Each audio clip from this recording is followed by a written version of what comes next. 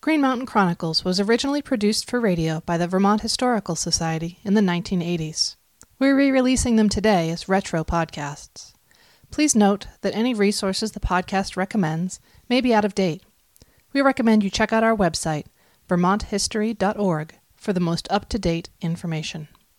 Green Mountain Chronicles number 22, Memories of Silent Cal. Democracy is not a tearing down, it is a building up. It is not denial of the divine right of kings, it supplements that claim with the assertion of the divine right of all men. 1923, and the death of Warren G. Harding from a cerebral embolism catapults Vermont-born Calvin Coolidge into the presidency of the United States. Coolidge is visiting his father, a farmer, storekeeper, postmaster, Vermont legislator, and notary public, when the news of Harding's death arrives in the early hours of August 3rd. The telegram came to Bridgewater, and there was no telephone in Calvin's home. And there was a telephone in the store, but of course the store was closed. So the people came up by car from Bridgewater with the telegram saying that Harding had died. And Calvin, of course, was in bed. So he got up and got dressed. And Hermione Pollard of Proctorsville is a cousin of the late president. He decided to ask his father to swear him in, and then his father swore him in, of course. And, of course, they had a lamp, because that's what they had. The historic scene of the elder Coolidge swearing in his son at 2:47 a.m. by the light of an oil lamp quickly became emblematic of the Coolidge presidency, with Calvin cast as the nation's taciturn, no-nonsense Yankee guardian. That reputation was well-deserved, according to some who knew or encountered Silent Cal in Vermont. Elizabeth Flanders Ballard, Mary Pratt, and Evelyn Whittemore recall the 30th president. Oh, he was a friend of my grandfather's. He wasn't very conversational, that's all I can say. He was very much a Vermonter, and he was of the quiet type and no frills. Very plain speaking and plain in his living.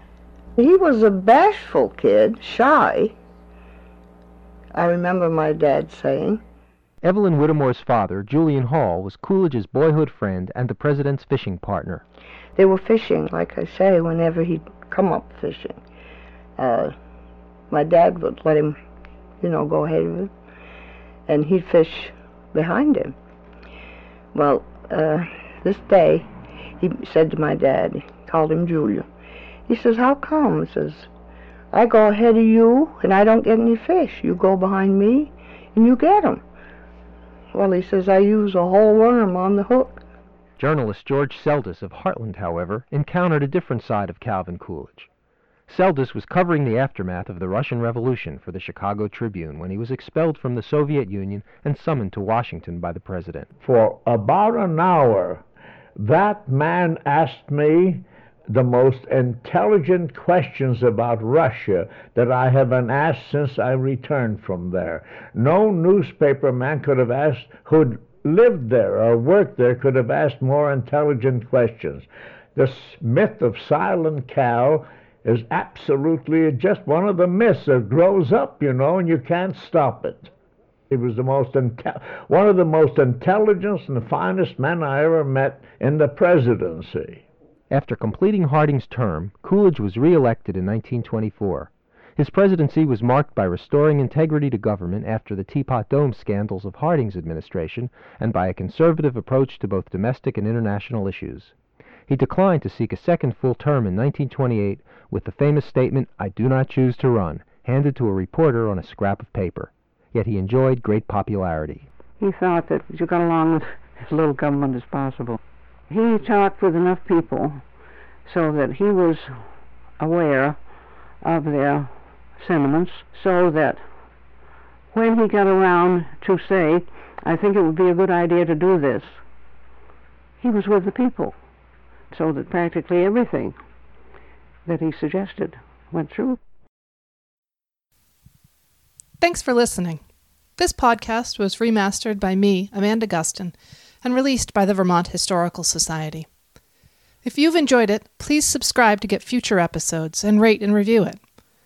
Please also check out our website, vermonthistory.org, where you can find background information on these episodes as well as other ways you can learn about Vermont history from home.